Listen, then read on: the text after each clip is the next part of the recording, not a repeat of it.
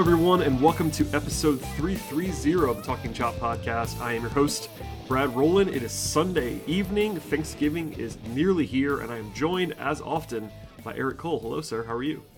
I'm doing well. Kind of recovering from a little bit from a sinus infection, which is, always a great start to the holiday week. But beyond that, I'm doing well. Excited to talk baseball with you, and you've been a pretty busy man yourself, so I hope you're finding a way to get some rest here and there. No, not really. But hey, it's not quite the man as that never sleeps. it's The not man quite that as never crazy sleeps. as it was in October. So I will take small solace in that we're not recording every night at like 1 a.m. That was obviously worth it at the end, but it was a long month It, of it, October. yeah, it was. The postseason run certainly. It was hard for me to imagine being more tired than I was after the 2020 season. You know what I But mean? there you But go. but the run to the World Series title, which I am never going to get tired of saying out loud. As improbable as it was a lot of work, particularly on the podcast side, and very rewarding. But it's been kind of nice to kind of be able to step back a little bit and not have to like live and die baseball every single moment of every single day.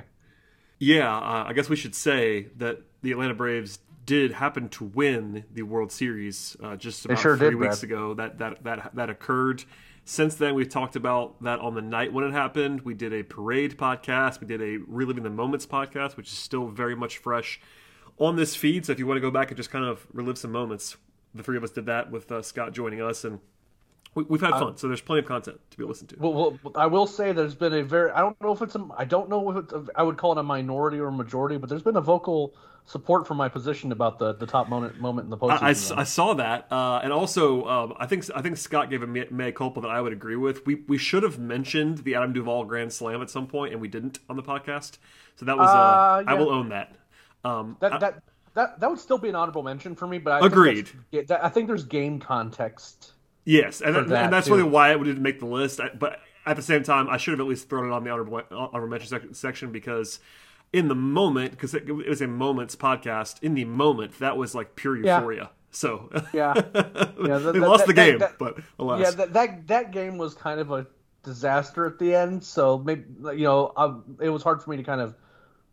I guess it's really been colored by that, but it's definitely a fair point. That should have been on the list. Yeah, alas. So that's my fault. I will own that as the person who puts the notes together for this podcast. But needless to say, those podcasts are still available. Go listen to them. And also, as we transition to our news and topics for this particular episode of the show, the Daily Hammer with Sean Coleman and special guest Scott Coleman dropped earlier this week talking about this particular thing. But neither you or I were on the podcast when they discussed Manny Pena. So that was the one item of like real news this week. So we won't do a whole breakdown, but I guess I have to ask you, Eric, what were your thoughts on the blockbuster signing of Manny Pena?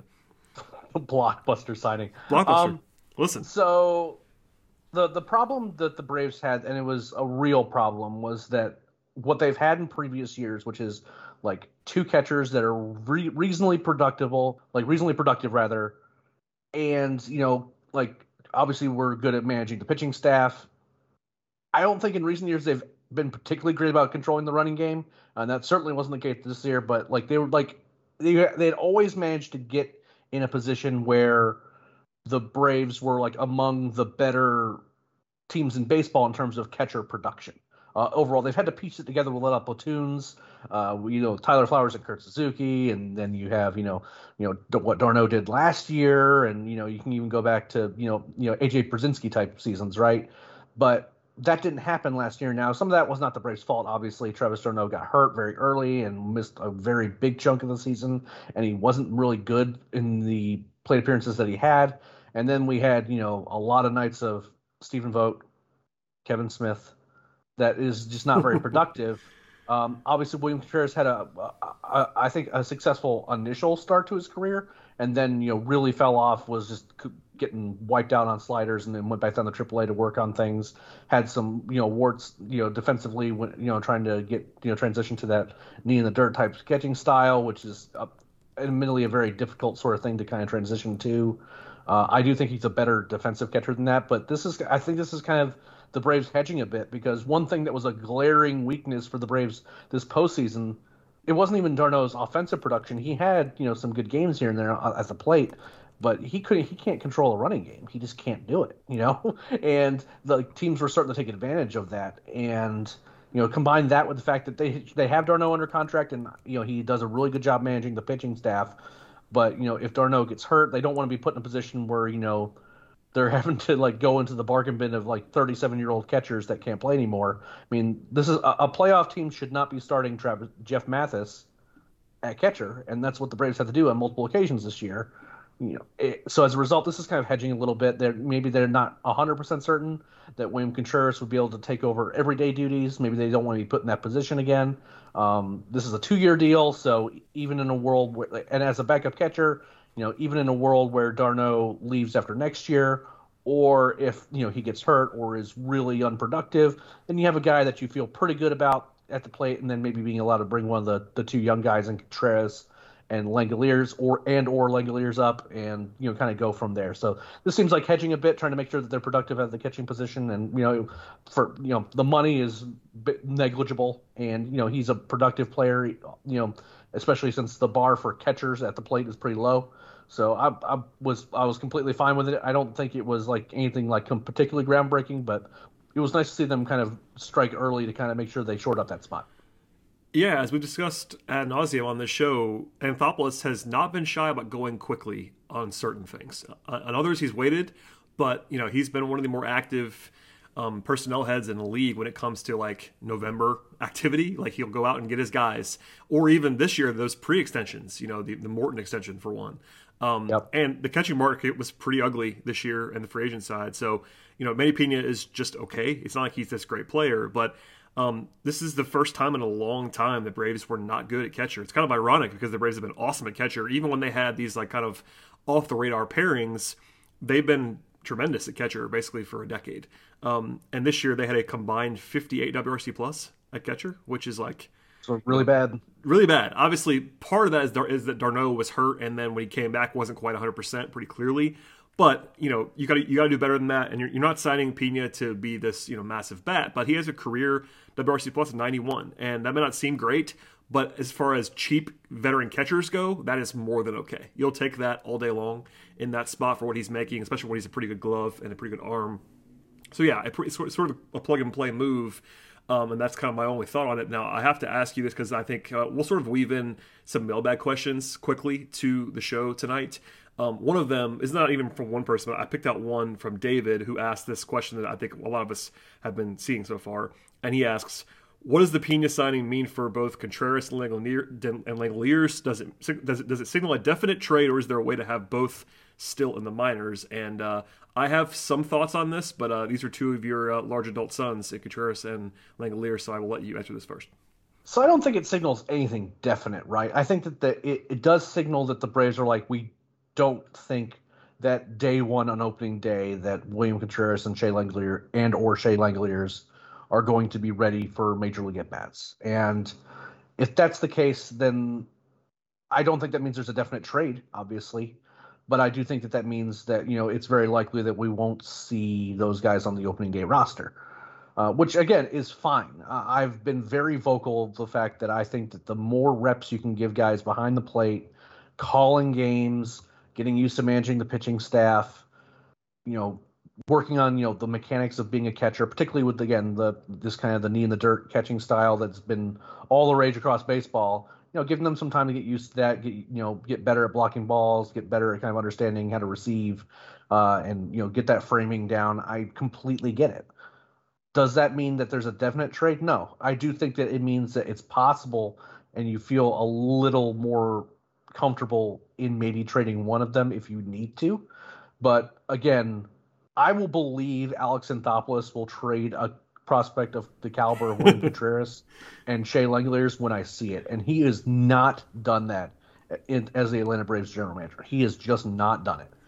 And we don't see a ton of big prospect trades, period. And we're kind of, it might have gone down a little bit because we did see some moves at this trade deadline where we saw some names of note that actually trade move organizations, but prospects are extremely highly valued right now. They those years of control that teams just hang on to those guys, especially if they have any real talent. And both of these guys are very, very talented. They're different players in a lot of respects, but at the end of the day, like they have two of the better catching. Like Contreras isn't technically a prospect anymore, but if you put him on, if you were just to remove the kind of the prospect eligibility, the line, these are like two of the probably top 12 catching prospects in baseball right now. So that those guys have real value, and I don't think that the Alex Anthopoulos is just going to trade one of those guys away unless it's for a really important deal. And we have not seen those deals happen with Alex Anthopoulos at the helm. So I'll believe that when it happens. And I do think there's a way for both guys to be in the minor leagues. The thing that people need to remember is that you don't necessarily want your guys catching all the time in the minor leagues because catching is just such a brutal thing on your body. And being able to give guys like alternating back and forth is not bad. I think ideally what you want to do is you want them working with different pitchers, as many as humanly possible, just to kind of get used to working with different types of guys, different types of arms, left side, right side, different parts of the rubber, different types of pitches. So you don't handcuff them to specific parts of your rotation or anything like that. So alternating back and forth tends to do that when you're in the minor leagues. And in the minor leagues you're going to have the designated hitter, which is going to means that if you still want to get these guys at bats, you can still give them at bats. So I think there's a perfectly reasonable way for to have both guys in the minor leagues and still get them plenty of plate appearances, give them all the work that they need, all the coaching they need, and et cetera, et cetera. I do think that right now it's very likely that they probably view Shea Langeliers as more the future at the position, but I don't want to count Contreras out at all, and I don't think he's marked for the exit or anything like that. Yeah, I think I agree with pretty much all of that. The big point that you made about Anthopoulos not trading prospects is a good one. At some point he's going to do it, but we don't. I'm not. Sure, Brad. You can't bank on it until then. You know what I mean? Yep. I will believe it when I see it. Well, you know this. I mean, we talked about it broadly, but do you remember the highest prospect ranking on our list that's been traded under Anthopoulos? Isn't it 18 or something? It's some comically low number. On our list, he was a little higher, but it was Joey Wentz. Okay. Now, well, there you go. So there have been some lists where prospects were higher, but I will say that I never outranked Alex Jackson that high, as some lists did. But Alex Jackson was highly regarded by certain outlets. And even then, he was already the shine was already kind of off by the time he actually got traded. He had been in the majors and not hit for so long that Correct. It wasn't even his prospect nadir. It wasn't there were guys that reached probably higher than that, obviously, but sure. In terms of when he was traded, it wasn't like he had this prospect shine when he was being traded. So no, that's worth saying for sure. And I am kind of never of the mind of you have to trade one of these guys because there's a log jam or whatever, because like you said at the very top of this, d'Arnaud is only signed for 1 year, and they have minor league teams for these guys to play on. Yes, you'd like them to play every day, but they're not going to catch every day. This is catcher. It'd be a little bit different if they were first baseman. If they were first baseman who were proven beyond belief at all the lower levels of the minors, and it's okay, they actually have nowhere to play now. It might be a little bit different, a little bit more firm, but catcher, they're not playing more than 100 games anyway in the minors. They're just not going to do that. So it's there's flexibility up and down the roster. I mean, I think Langeliers is obviously taking the lead in terms of prospect type at this point in time, but you don't have to do anything. One thing I will say, I can't remember who asked me this, so my apologies, but there was a question about whether Contreras would be a DH option for Atlanta next year, and with due respect, he's going to be a good hitter, I think, at some point. You do not want him DHing for the Atlanta Braves next year. I'll just say that right now. No, if he's DHing, that means that some really unfortunate things have happened regarding current members of the roster that are currently dealing with legal situations. Well, yeah, and the thing is, as well as not making signings that feel like they should happen. It would probably signal some things about payroll. Well, and also one thing that I will say, we on this podcast have talked about this a ton. The baseline at catcher is pretty low.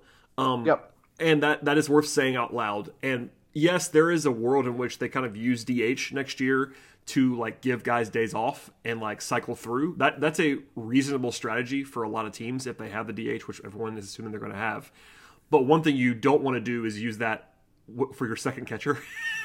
because second catchers are not good generally as hitters in a vacuum. They might be fine at catcher, but there's basically no team in the league that has two catchers to the point where the second guy is a legitimately quality DH option. That's just the way it is.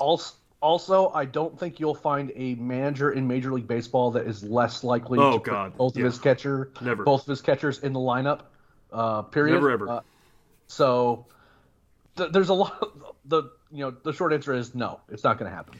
But yeah, I agree. We can leave it there. I just want to make sure that I said that out loud. But yeah, I think it's probably enough Manny Pina talk for a while between this little segment and also what Scott and Shaw had to say. But that's also available for listening pleasure. But a quality move, it makes them better. I think if you were to make me guess as sort of a last point here, as to who would be a better player for 2022 only between Manny Pina and either one of the young guys, I'll take Manny Pina. My prospect skepticism is usually strong enough where I will take the proven veteran in terms of just the safety factor for next year.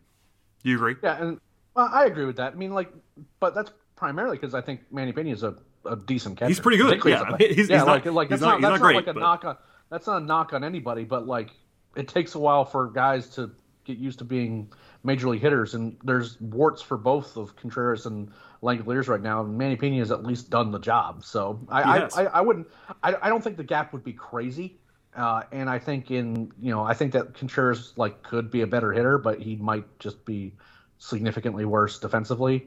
I think that Shea is special defensively, but that's kind of he has a hit tool that I think that people might be overselling a little bit. So, once you get to the major leagues, I mean, we have since I've been following baseball, there has never been a bigger gap between what happens at AAA in the minor leagues in general and the major leagues. Like it is very, very hard. And that it speaks to kind of how remarkable guys like Wander Franco, Ronald Acuna Jr., Fernando Tatis Jr., what they did just to come in as really young guys and do what they do. That speaks to how remarkable those talents are, because there's a lot of guys who are really highly regarded and they get called up and it's ugly, to say the least. Yeah, well said. Okay, we'll move on from that, but there is one sort of prospect adjacent topic that I also want to get your thoughts on. It's sort of, mirrored with the Contreras Langeliers stuff, and that's that the Braves added some guys to the 40-man this week, obviously with the impetus to avoid Rule 5 and have those guys be protected. Drew Waters is the most famous and most high-profile of these four, but also Freddie Tarnok, Brooks Wilson, and William Woods were all added to the 40-man roster. This is not my area of expertise, Eric, so this is where I ask you about these guys being added, and also if there was anybody that you were surprised was not added to the 40-man roster. Yeah, so this is kind of an interesting subject, because another guy that was kind of added right at the end of the semester, not the semester, God, at the end of, you can tell how tired I am. We should use semester more often, I think, actually. That'd be good for prospect stuff. It'd be good. Yeah, I can see it. Anyway. At the end of the season, Alan Rangel was also added to the 40-man roster. Yes. And he was going to be Rule 5 eligible. So he's another guy that's kind of be grouped in this discussion. The short answer is, I was fairly certain that Drew Waters and Freddie Tarnok were going to get added. These are two high pedigree prospects. In Waters' case, the shine has come off of him a little bit in terms of his overall, his approach and whether or not he's actually it's not even a question of identifying pitches. It's a question of he knows a curveball's coming, but that doesn't mean that's something that's something he can do damage against. He needs to be better about what pitches he can do damage against, types of things. But super uber talented. Has up until last year had hit at every level. So that was fairly widely understood. And then Freddie Tarnok comes back from dealing with an injury early in the season, had really kind of stalled out in that high A range, and pitched really well. Got to Double A, pitched well in Double A. So again, kind of a guy who's in that kind of that early teens range, where I'm not surprised at all that he got protected. After that, it kind of gets down to the guys that you think are relievers that teams could take a chance on, which is where things got kind of interesting. I am frankly shocked that Alan Rangel is on a 40-man roster. He had a very good season this year, kind of went more to his changeup, ended up missing more bats, struck out a bunch more guys, made his way to Double A. He had been at Rome forever. I would not be shocked if Rome found a way to retire his number. We make jokes about him being a part owner of the team as long as he was there. But great for him. He's a starter He had been pitching as a starter, so I'm a bit curious as to why the Braves felt the need to protect him. But as good of a season as he had, maybe they thought that some team might take a chance on him and try to snag him away. The other two guys I think are relievers. One was primarily a reliever, and the other probably should be a reliever, and that's Brooks Wilson and William Woods. William Woods, this is the kind of guy that gets taken in Rule 5 drafts. The Braves have been kind of pushing him as a starter. I don't think he is a starter, but this guy with like triple digit fastball, and if he's a reliever, he can just let that thing loose as long as he commanded a little bit. Like that's going to have some value, and for a Rule 5 pick, that makes a ton of sense for a team that maybe he's a bit of an older guy in terms of where he's at, and he is being moved pretty aggressively after dealing with injuries. So, now that he's got the elbow inflammation taken care of, he's looked pretty good in the Arizona Fall League. So maybe the Braves felt like that they won. This is a guy that they could maybe have in their bullpen at some point in 2022, but also that this is the kind of guy that gets selected in the Rule 5 is kind of those, lottery ticket type high octane relievers profiles. I understand that the Braves are wanting him to be a starter, and if they want to try that, that's fine. I just think he is a reliever. And Brooks Wilson was a reliever who had a really productive year down in Double-A Mississippi on a squad that had several really good relievers on it. He was among, if not the best relievers on that team. So again, not super surprising, but at the same time, what relievers they chose and why was pretty interesting. A couple guys that had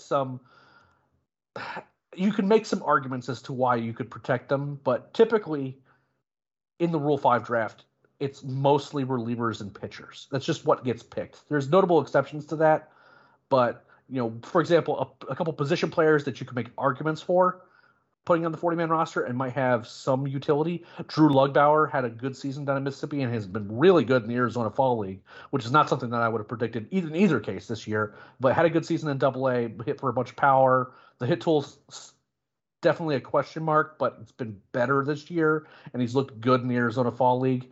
And another guy that is Rule 5 eligible is Justin Dean, who is, a really good defender out in the outfield, has a ton of speed, can steal a ton of bases. So maybe you see him as kind of a bench piece or a fourth outfielder type that, maybe gets regular plate appearances.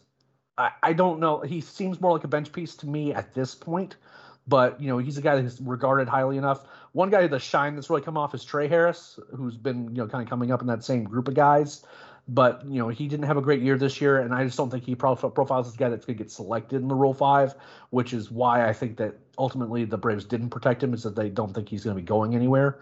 And you have reliever types like, Thomas Burrows has been like on Braves prospect lists elsewhere forever. I'm not really sure why, but, he's Rule 5 eligible. Daysbel Hernandez has a really live arm, but had a kind of a tough season, has issues with command, even though the fastball is really live. He's Rule 5 eligible. Troy Bacon had a really good, a good start to the season, less good overall, but, he's a guy that's Rule 5 eligible. Corbin Klaus is a lefty that is a really live arm, but is coming off really major surgery. Same thing with, other guys that are options. There are guys that feasibly could be picked, but they're not guys that I'm like, wow, how could they leave that guy unprotected? I just think there's guys that you could justify that sort of protection, like Nolan Kingan's another example there, where he was a starting pitching prospect, and towards the end of the season and in the postseason, he kind of transitioned to reliever and it was good in that role.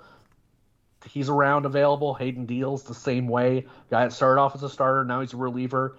It all depends on kind of what teams are looking for, but generally, for me, what I see happening in Rule 5 drafts is kind of more high upside reliever types, and those aren't really these guys that aren't the types of guys that get picked. So we'll see if the Braves end up losing anybody, but my guess is that, that they're not going to lose anybody, but there's certainly some guys you can make some arguments for protecting.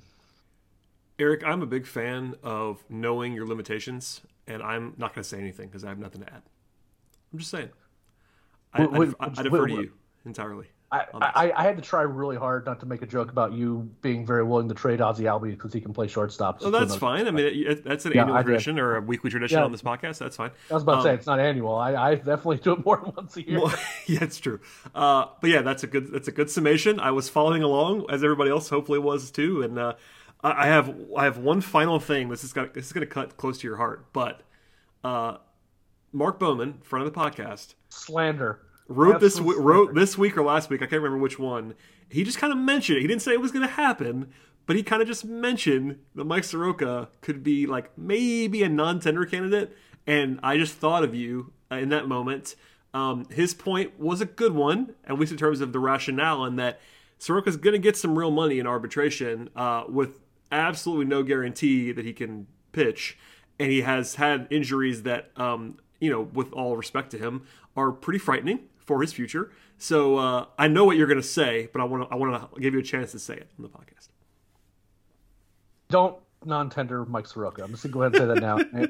And Bowman and I are not friends right now. But look, objectively, those conversations need to be had.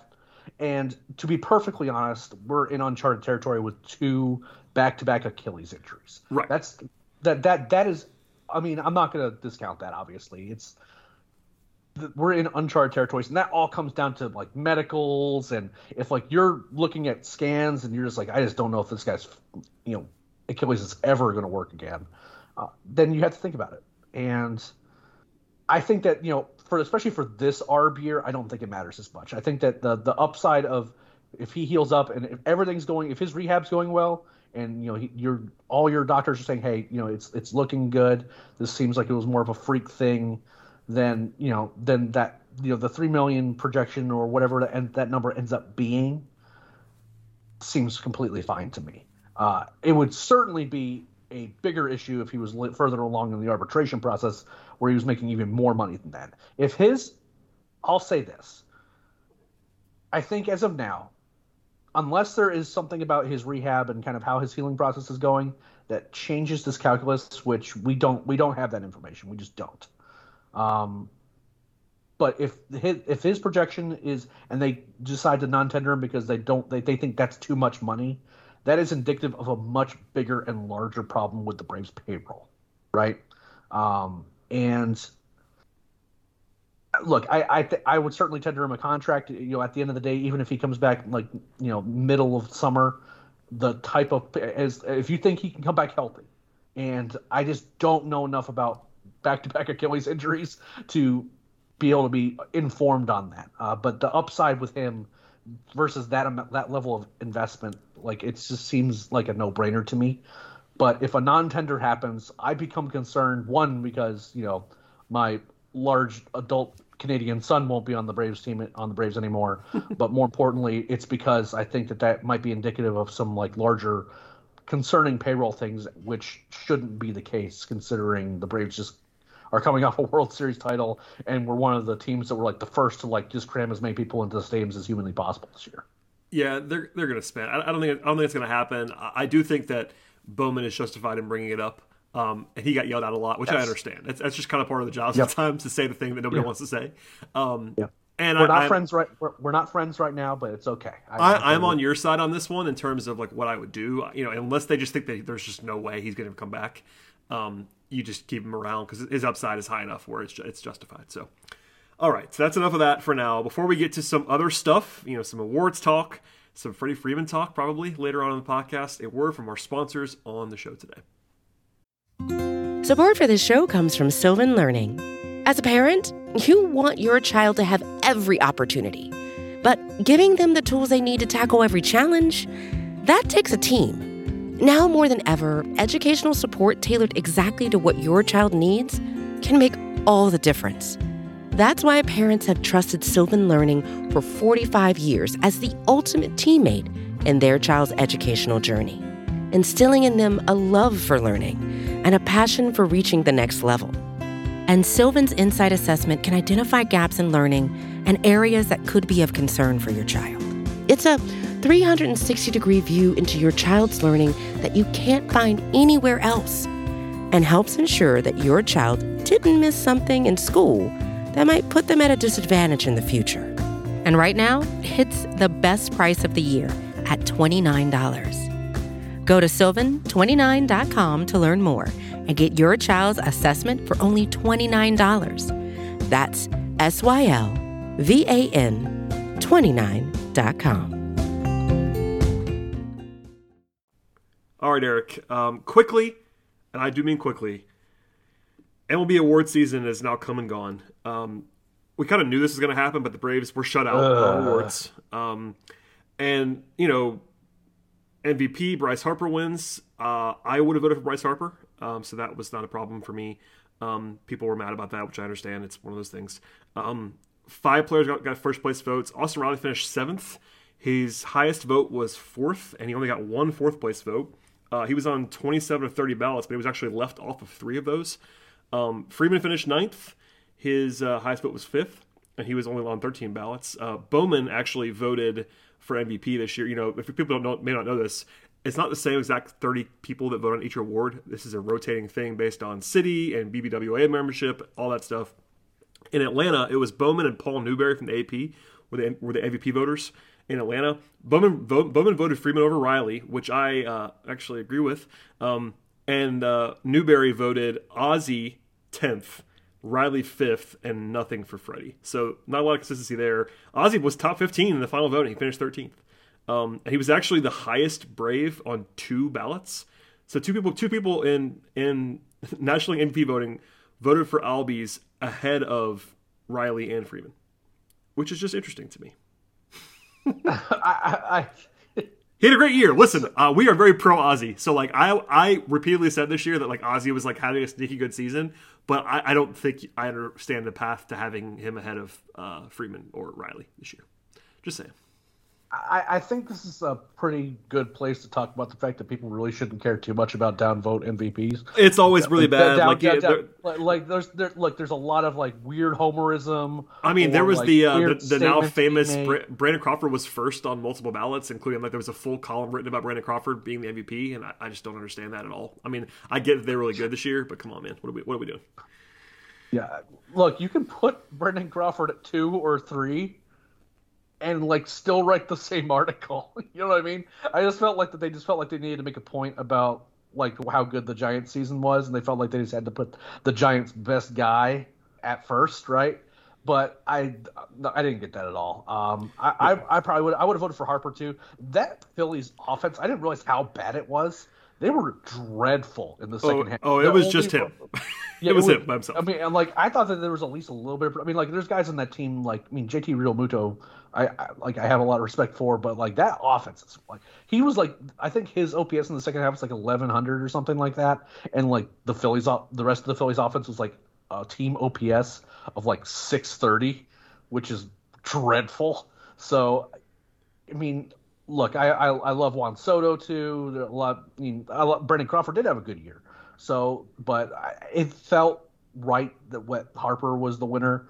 I think that there's just a lot of people, writers included, that just won't vote for Bryce Harper for first place on some ballots because they just don't like him. And if you're getting bent out of shape over like we saw David O'Brien getting really bent out of shape about like Austin not finishing higher. And, there's a lot of that. Paul Newberry ballot was certainly a ballot. Yes. So, and again, we see things like this where we writers they vote particularly on down ballot spots just to make sure that a player gets recognized somewhat. And they admit that too. I mean, that's been like I actually hate that, but it happens for sure. Yeah, it games the system, right? Like they appeared on MVP ballots, and that matters to some guys. And that's sometimes it's just like about a writer. It's like, hey, I want to make sure this guy gets some love because if I don't do it, then no one else is going to, even though they had a good season. But if you're picking between Austin Riley and Freddie Freeman, those guys had really good seasons. Now I don't think it's defensible to put Ozzie ahead of either of those guys, but at the same time Ozzie had a really good season, so I don't mind him getting a little bit of love here and there either. It's just kind of a strange situation, and it don't get bent out of shape over awards balloting. I'm just gonna go ahead and just look. That's my public service announcement. A lot of times they're from writers that they might be putting a lot of thought into their ballots, but it's not necessarily on who the top 10 most valuable players are. They might try to make sure that the top 3 or 4 are in the right order, but the rest they're trying to game the system a little bit to make a point for whatever reason, right? And there's a lot of different reasons for that. And writers get really like in their feelings about the fact that they want the award to mean what they want to them. And, Yes. And they want to put like the names on the ballots that they want to. They think it's their award. And I think that personally you should just try to rank the top 10 best players, but there's a lot of writers, a lot of them, that don't necessarily think that that's necessarily the case. I think that they do want to get the winner correct. I don't know how they come to their conclusions sometimes in getting that name, but at the same time, what happens down ballot is a lot of weird, wonky stuff. Because, I mean, you look at some of these ballots and there's like no way that some of the guys that get ranked ahead of Austin Riley and Freddie Freeman consistently were better than those two guys. So and there's reasons for that aren't necessarily conducive to making one think that the voting process is one that's particularly well thought out. But that's just the system that it is, and just don't get bent out of shape out of it. At the end of the day, Austin Riley, Freddie Freeman, and Ozzie Albies all had really good seasons, and because they all three had really good seasons was a big part of why the Braves won the World Series, which is ultimately the thing that matters the most. Yeah, and I poked fun at some of the more homerish takes from media people about Austin Riley in particular, because there was this notion that he was like a leading MVP candidate, and he kind of never was. No. I think him finishing 7th is totally fine. If he had finished 5th, it would have been totally fine. If he had won, I would have said that was wrong, if that makes sense. Like, he had a great year. Like I said before, I would have actually voted Freeman ahead of Riley, but if you think the other way, I have no issue with that. Those two were pretty close together for me, and I think that's totally fine. They both finished in the top 10. I know there was some people bothered by Riley finishing so low, but like, I get it if it's like 5th versus 7th, but he did not have an argument over guys like Harper and Soto, and he just wasn't as good as those guys this year. And that's okay. He had a great season. So we'll leave it there for now, but Cy Young was not really a Braves at all. There was nobody really in the mix. In fact, no votes at all for anyone on the Braves. Manager of the year, Snit finished 4th. And people got really mad about that, but I will just stress this right now. It is a regular season award, and the Braves won 88 games this season. The Braves did not, and usually Manager of the Year is for like which team overachieves. That's usually who wins Manager of the Year. The Braves did not overachieve in the regular season. And so that was I was not surprised nor bothered by Snit finishing 4th. So, I have a quibble about this. They got the award right. Gabe Kapler was the Manager of the Year. I'll just go ahead and say that now. They won like 1,000 games this year. Yeah, they were really good. He did a good job of implementing what their strategies were and utilizing the staff that they had. That was a team that way overperformed expectations, right? I don't have any issues with Greg Counsell. I think he's a good manager, and I think he consistently gets that Brewers team, consistently producing in that division. I think Mike Schultz got that. Like, I don't know exactly when the balloting happenings, but you will not convince me of anything else other than like the win streak of like that month. Oh yeah, that's it. That was the only reason why. And I would have put Snit over Schultz, one, because I don't think Schultz any good, but two, and that kind of leads me to why I'm not surprised at all they end up getting fired. But I also think that considering what happened with the Braves and all the injuries and like still like towards the end of the season being in contention and ultimately taking the division lead, I would have put him in over Schultz. But that's he fine. Was not he was not a realistic contender to win the award. And by the way, finishing 4th in the Manager of the Year award voting is really, really good. Yeah, so, I mean, it's not a. I have no issue with that either. He got 4 second place votes. One of those was from DOB, just for the record. But yeah, if he finishes 3rd, that's fine with me. Like, I don't think that it's like a hot take that Snit shouldn't have won a Manager of the Year this year. Like, DOB didn't vote Snit first, which tells you all you need to know about that. And, the local media is very high on the work that Snit does. That's very clear. They defend him pretty much always, and no one voted him first, even locally. So, anyway, he had a great postseason, as we talked about a lot on this podcast. He did a great job in the playoffs, like flat out. Yep. So there was like maybe like a couple decisions where I'm like, really? But most of the time he was spot on. He outmanaged the crap out of David Robertson in that NLCS. So he was better than Counsell too in the previous series. Like he did a good job. Obviously we talked about a couple of things we didn't like, but overall, like, Snit deserves all kinds of credit for the way that he handled this team this year. But regular season award, and no surprise. Last thing on the awards front, Ian Anderson finished 5th in Rookie of the Year voting. It's still funny that he was even eligible. He's just been in my life for so long at this point that it seems like it was funny that he was even eligible. He got 3 total votes. They were all for 3rd place, and 2 of them came from the local Atlanta writers, which were Bowman and Charles Odom on that one. So that tells you a little bit about what happened there. I want to say this before I go to you for last word. Ian, I think prospect talent-wise is better than this finish would indicate, Rookie of the Year-wise, but he didn't have a fantastic season. He was fine. And also, pitcher versus hitter for Rookie of the Year can always be a little bit tricky, but Trevor Rogers was just flat out better than Ian Anderson as a pitcher this year. So if you thought Ian should have won, there was no argument for him over Trevor Rogers this year. Pitcher versus pitcher in terms of Rookie of the Year only. None. 0. And I mean, Jonathan India had quite like a hell of a season too. Yeah, I mean, at least with that, like you could at least go hitter versus pitcher and like try to make the argument. But when there's a pitcher that's clearly better, it's like very easy to see that he shouldn't have won. Well, absolutely. There was a pitcher that should have finished ahead of him, and there was a hitter that had a better OBP than Joey Votto. That's all you need to know about like where, you know what I mean? Like it's Ian had a good season.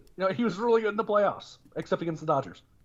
So overall, like, there's no shame in where he finished. There was just some guys that had some better seasons. That doesn't necessarily mean that they're projecting to be better long term. But Trevor Rogers was really, really good. I personally I have questions whether or not that Trevor Rogers is going to hold up over the course of a career. Sure. That has value. Yeah. There's things I like about Ian better long term in terms of his pitching repertoire. Jonathan India is kind of a sort of a weird hitting profile, but it was really, really productive. This is not an award that is saying this is the guy who is going to be the best player in their careers. It is the guy you'd want even. It's the guy who had the best season in the rookie season, and it wasn't Ian, and that's perfectly fine.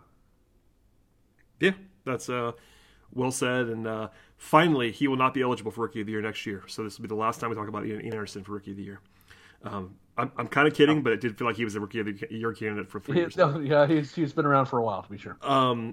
Last thing on awards, we got a mailbag question from Tom, who asked, who is the most likely candidate for the Braves to win, not to be mentioned, but to win a season-long, season-wide award next season? Is it Riley, Acuna, Freeman, Snitker, or someone else? Okay, so likely.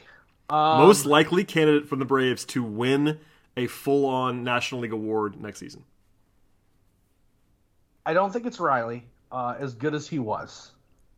I agree. I still think the answer is Ronald Acuna Jr., even though I don't think he's going to start the season with the team. That's the thing about it. Like it's pretty obviously Ronnie if he can play in April, but if he can't, it gets really hard to win MVP if you can't play in April. Here's the thing. In terms of overall production, in like half a season, he was better than some guys who got top 5 votes in this year's MVP. So I still think it's Ronnie. I think that even if he comes back in May, for example, I think that he can produce enough to, as long as he finishes the season, right? He can put that season together. Freddie Freeman, I know this sounds terrible. We don't know he's playing in the National League next year, so we don't know. No, for sure. We do not. Yeah. Yep. As much as I got yelled at about kind of being 50-50 on that, all of a sudden that's a different thing. Snitker actually has a reasonable argument, though. Like if the Braves are good next year, I was gonna say I don't have any problems if Snitker and Ronnie are really, really close. I think if you simply, because of Ronnie's recovery timeline, I think the answer is Snitker.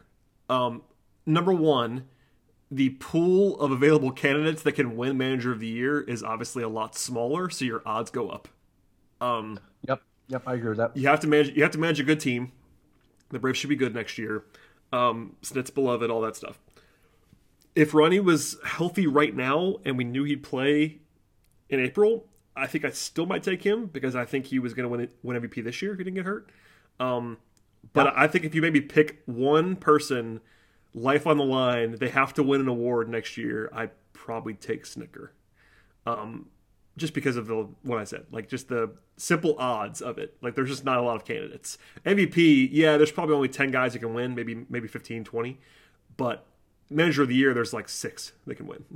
So and Snicker's firmly been in those like 5 guys who are consistently in consideration for the award for like 4 years now. Yeah, I mean, honestly, and half the battle is having your team be good, and the Braves project to be good. So it's like, anyway, we're in the weeds, but I think the only real answers you can give are Ronnie and Snicker.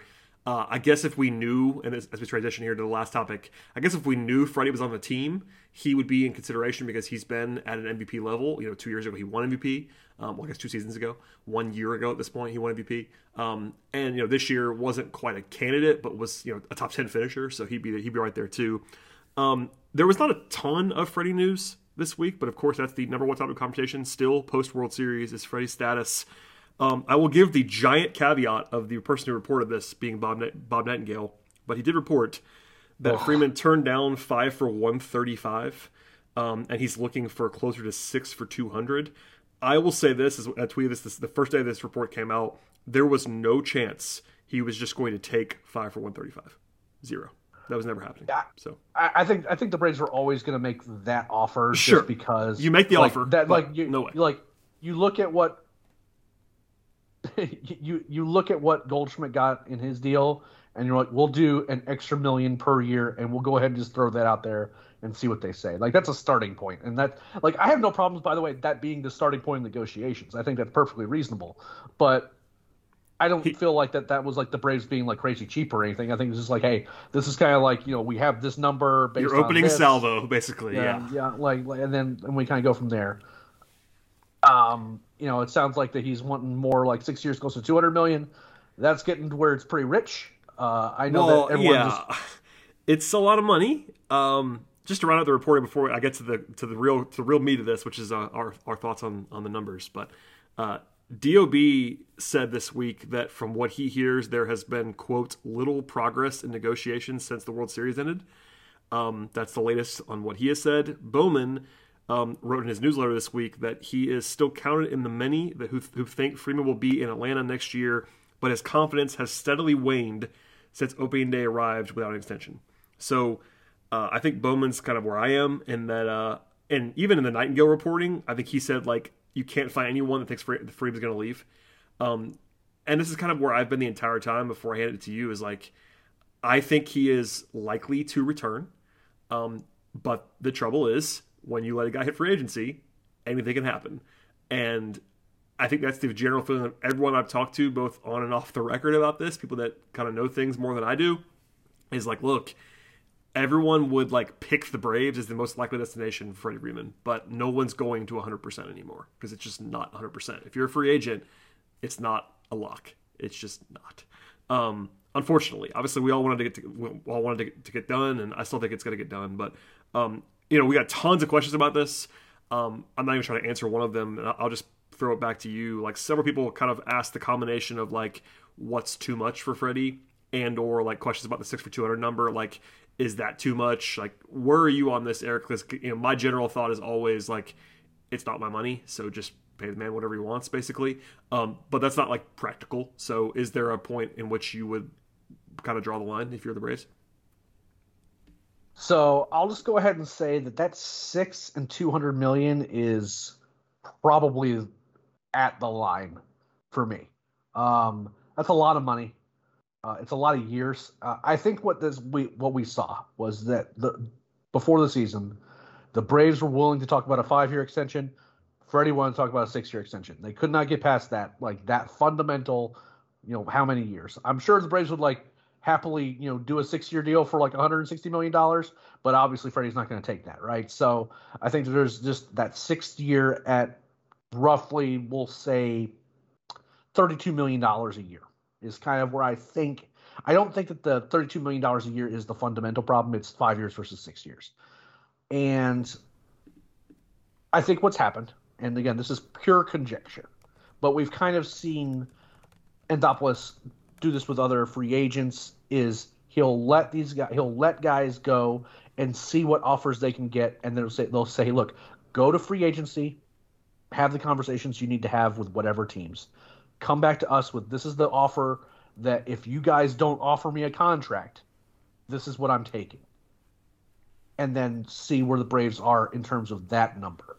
So I think what's happened is why we haven't heard negotiations is I think that Freddie's agents, Freddie, they're exploring what their options are if they're just not looking at the Braves. Like if we're like the Braves are just not an option, where would I go?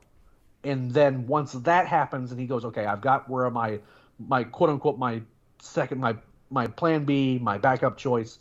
This is what the deal is. This is why I like it. This is, Braves. This is what I can get right now. Now we need to have a conversation about what it would take for me to stay here versus taking this deal to go to this team. Yeah. And I think that's just what's happened. I just think that that's not a bad sign. That's just, I think that's Alex Stop saying, look, I get it. Go figure out what, if there's a place that you think that you could play next year, that you'd be happy, and the dollar figure. But let's talk about an actual dollar figure as opposed to kind of like bidding against ourselves. Yeah, just don't sign it, basically. The whole thing is if you're Anthopoulos, it's just there's that slight risk where it's like he just gets bowled over and you don't have a chance. And I don't think that's going to happen, to be honest. But that's kind of the part of the risk here. And, the Goldschmidt deal that I think, Bummer referenced, you referenced, is a very common one, and that's definitely what I would use if I was the Braves, and just say, look, this is the most similar deal to what, similar kind of player archetype to what you are, first baseman, similar age, similar production. This is what he got. If I'm Freddie's agent, I am going to throw out names like Nolan Arenado, who got 7 for $235. Granted, he was younger, but you could argue that Arenado isn't better than Freeman. And hasn't been really at any point. He's really good, but that's the kind of deals where it's like a little bit scarier for you, is if like Freddie's agent is like, all right, well, I see your Goldschmidt and I raise you player X. And granted, it's different because of age and all that stuff. Freddie, that's the big thing, obviously, with years, is that Freddie is already 32 at this point in time. So you're signing him for his age 32, 33, 34, 35, 36 seasons. That's a 5-year deal. He'll be 37 in year 6. And even then, he'll be turning the age after that by the playoffs because his birthday is in September. So, first base, you can age a little bit more gracefully. But, I know I've seen Pujols' name thrown out there as like a cautionary tale. Clearly, you don't want to become Pujols. I know I'm not saying that, but it's been out there. It's been said multiple times. Especially since Pujols was probably like 2 or 3 years older than he was. Well, yeah, that's potentially true as well. But even then, and that deal was obviously for longer and more money. And Pujols, to be fair, Pujols is a generational player in a way that Freddie is not. Pujols was actually the best player in baseball, and Freddie's kind of never been that. I know maybe for the 6 months of 2020, but Pujols is maybe the best hitter of his generation. And also at the same time, everyone knew when that deal got handed out, it was going to be terrible at the end. Everyone knew, probably including the Angels. I think everybody knew that. The thing about this is that you want to do a deal that you have a chance to return value on if you're the Braves. Yes, in age 37, 38, is Freddie likely to be a $30 million player? No, because no one is likely to do that at that age. Is it possible? Sure. Nelson Cruz is doing it right now at 40, whatever he is. But if you just do your calculations, what is the likely outcome, is that you're hoping Freddie's outperforming his deal early to where it pays for itself later. Plus the hometown thing, face of the franchise thing. Don't piss off your fans. There's implied value too, because if you win the World Series, yes, there's a lot of goodwill that is engendered by that. But if you win the World Series and then let your second best player or best player out the door, depending on what you think, who's been your guy for a decade, fans are not going to like that. So there's lots of implied stuff too. But I don't know, man. It's really nuanced, and I just keep going back to the fact that this could have been avoided, and they took the risk. And 5 versus 6 years, 6 for 200 might be too much. But if it's me and that's the price that gets it done, I'm paying 6 for 200 because, you can get creative if you want to, but I wouldn't let that be what if you go crazy beyond that. Listen, if it's 8 years and 250, maybe it's too much. But 6 years at 200 million is not my breaking point if it's me. Yeah, and I think that what happened during the Josh Donaldson negotiations was instructive. You and I spoke at length, I would be comfortable maybe giving him a 3-year deal. We don't particularly care as much about the value each year, but don't go more than 3. And then what Donaldson ended up signing, like, people were genuinely mad at the Braves. They're like, oh my God, they're being cheap again. And I'm thinking, there's no way I would ever sign Josh Donaldson to that deal. So that's perfectly fine. Happy he got paid, go let him go be free. But I think I don't think 6 and 200 for me, if it's, again, it's not my money, that I would, if they're like, look, if I don't get this number and only this number, if there's no room, I would sign Freddie Freeman to that contract. What I think ends up happening is something like 6 years at $32 million, so that's $190. That's roughly. If that's what his asking price is, it's probably going to be like, if that truly is what he is asking for, quote unquote, then you're probably safe to assume it won't quite be there, unless someone like the Yankees decides, like, yeah, here's 6 for $220 or whatever. Yeah, they'll throw a bunch of money at him. So I think that's where it generally, like that 190, 192 range, something like that. I think that's what ends up happening. If the Braves want to get creative and they feel like that 6th year is such a stumbling block, but they really want to keep Freddie, and maybe there's some room for discussion, that maybe they do the 5-year deal, but in that 5th year, if he reaches some relatively reasonable, sort of triggers, a certain number of plate appearances, basically, or whatever. Is he still playable at that point? Is basically what it would be. Are you still a baseball player that can actually do things? And that would trigger a player option, right? It gives him all the control, and that player option is lucrative. Then I think that's a place that they could be as well. But I don't know if that's something that Freddie is available for. I think that the relationship between the Braves and Freddie is good. So I think that if such a deal were to be kind of constructed in a way that would be like, Freddie's like, I think I should be able to do that. But at the end of the day, I think that he's worth a 6-year deal. Understanding that 6th year might not be great, but this is a window that is really, really important in Braves franchise history. They have Ronald Acuna Jr. and Ozzie Albies signed cheap. I don't see how. So as a result, you have kind of these young core pieces that are going to be cheap for a little bit longer. Obviously, we're going to talk about like Austin Riley and Max Fried and some other young pieces that are going to get more and more expensive. And you're thinking about extensions for those guys and things like that too.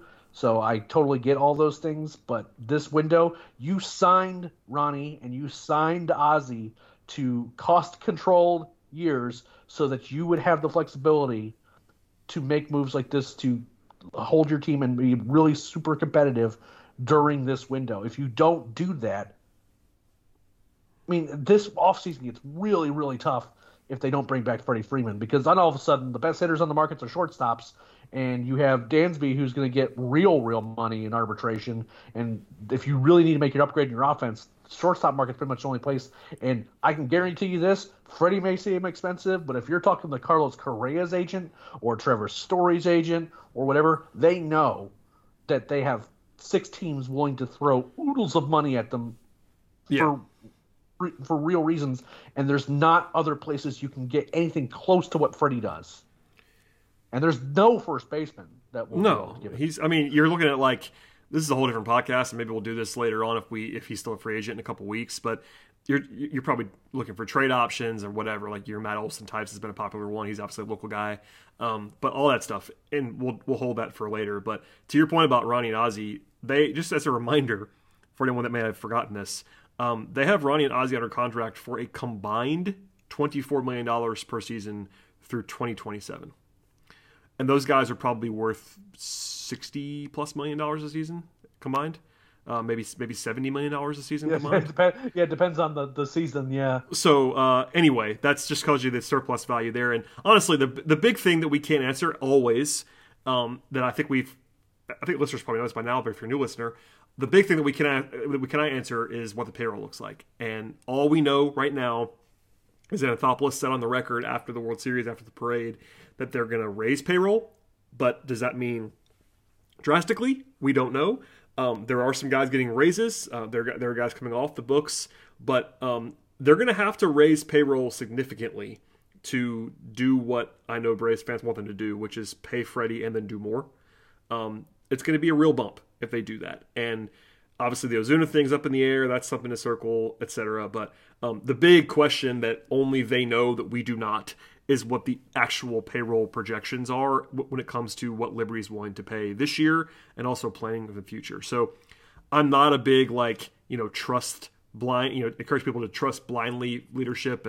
But in this case, in a non-salary cap sport, there is a little bit of you have to just kind of defer to what the money looks like because we don't know what they're willing to spend. So and Pappas isn't, we'll see. Well, especially with the specter of CBA negotiations. Yeah. Don't know. Absolutely. I mean, that's important. The Braves just might be look, go search around, go shop around. Just don't make a decision until we know what the CBA is going to say, because that might impact the kinds of things that we need to do. I mean, they're probably going to be a lockout in 12 days. Alone, the presence of the DH alone changes how much you need to pay for your roster and what decisions you have to make. We don't know what's going on with Ozuna, so that we don't know what decisions have been made there, if any. If the league decides not to suspend Ozuna, what do you do? My guess is that they play him. And if that's the case, they're paying him full freight for next year, and that changes the calculus a little bit. And then maybe you just need to move things around, and they just can't. They're not going to be able to move things around after the beginning of December for several months. So it might just be that. And I would not be shocked if Freddie was a late sign. And it's not because of anything that's Freddie's fault or anything that's the Braves' fault. They might just be look, this is just the best course of action for you and for us, is just to see where these CBA talks land. Yeah, I mean, and to get out of here and sort of wrap up the podcast, just another reminder, we won't go deep into it now, but there is a likelihood of a lockout in early December. And that's 2 weeks from now or less. So, stuff can still happen before that. But once that happens, if it does, and again, everyone believes it is likely, not definite, but likely to happen, then nothing can happen. You can't sign players. You can't make transactions during a lockout. So maybe they can talk in back channels, and maybe they can continue to do that. But officially, you can't really do anything when that happens. So there's kind of an artificial deadline there. So if I'm betting, and this is a total guess because we just don't know, it certainly would not surprise me if nothing was done with Freddie before a lockout happened. I think on both sides there's kind of some reason to wait when and if that happens. Or it might get done this week. I mean, that wouldn't stun me either. We're all sort of in the same waiting game where, the Braves probably have an offer on the table of some level, and then it could be beyond what you just said. Look, anything beyond this, Freddie, just let us know what you have, and we'll talk about it. And that might take a while, particularly because they won the World Series, and there's probably some sort of basking in the glow. Freddie was doing the circuit, he went to the CMA awards and stuff like that. He was doing the glad handing circuit, and by the way, he should. They won the World Series. Enjoy it for a little while. He's going to make a lot of money. Absolutely, yep. So I get that we're all impatient, and it's been 3 weeks now since the World Series ended, as crazy as that is. But it would not surprise me when you factor in lockout, etc. if it takes a while. Or he might sign Monday, and this will all be irrelevant, but we will see. Eric, anything else you want to add before we get out of here on this sort of grab bag podcast? Yeah, I hope everyone is safe during the holiday week. Travel safe, be safe.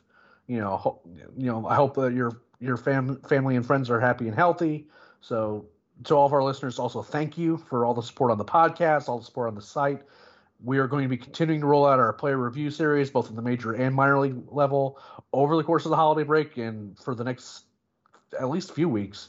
That's going to continue to roll out over on the site, so make sure you go to talkingchop.com. And make sure you send all of your Michigan sports takes to at BT Rowland. A very important bet has been made between Brad and Scott. regarding the outcome of tonight's Arizona versus Michigan game. Which is happening, by the way, as we're talking right now. I'm kind of watching out of the corner of my eye. How's it going so far? Michigan is losing by 4 points at this moment in time. It's the first half. It's fairly early, but yeah, Scott and I have a Twitter bet that people will notice the winner of that at the end of this. But Michigan Arizona is the Scott versus Brad Bowl, and then I have a bit of a football game I'm interested in next Saturday as well. But well, I am rooting for you in that football game, but I must admit I do think that the Twitter content will be much funnier if Scott wins tonight. Oh, that's fine. Yeah, I'll take that. Listen, college basketball in November. I love basketball, but it is not exactly sky high stakes for this game. Other than the Twitter bet that we have, the actual impact is not terribly high. So, I will gladly trade a loss to Scott in this wager if it means Michigan is even competitive on Saturday. So, yep. T's and P's next weekend. T's and P's. Yeah, should be really ugly as always. But just for the record, as people listen to this, it is Sunday evening, November 21st, and that's context in case somebody signs on Monday or whatever. But I would echo Eric's sentiments about everybody being happy and healthy during the holiday. I'm probably going to put Thanksgiving of some kind in the headline to this podcast because it's been pretty quiet, and with all respect to Manny Pena, it's not like there's like massive stuff happening in the Braves world. But listen, the afterglow continues. They won the World Series this month. Again, that happened one more time on the podcast. They won the World Series this month. Fun was had by all. That's a good place to sign off on the podcast. But please follow Eric on Twitter at Leprechaun. Follow me if you'd like to at BT Rowland. Follow the show at Talking Chop. And I would definitely recommend and encourage everybody to subscribe to the podcast. You get this show, the Talking Chop podcast.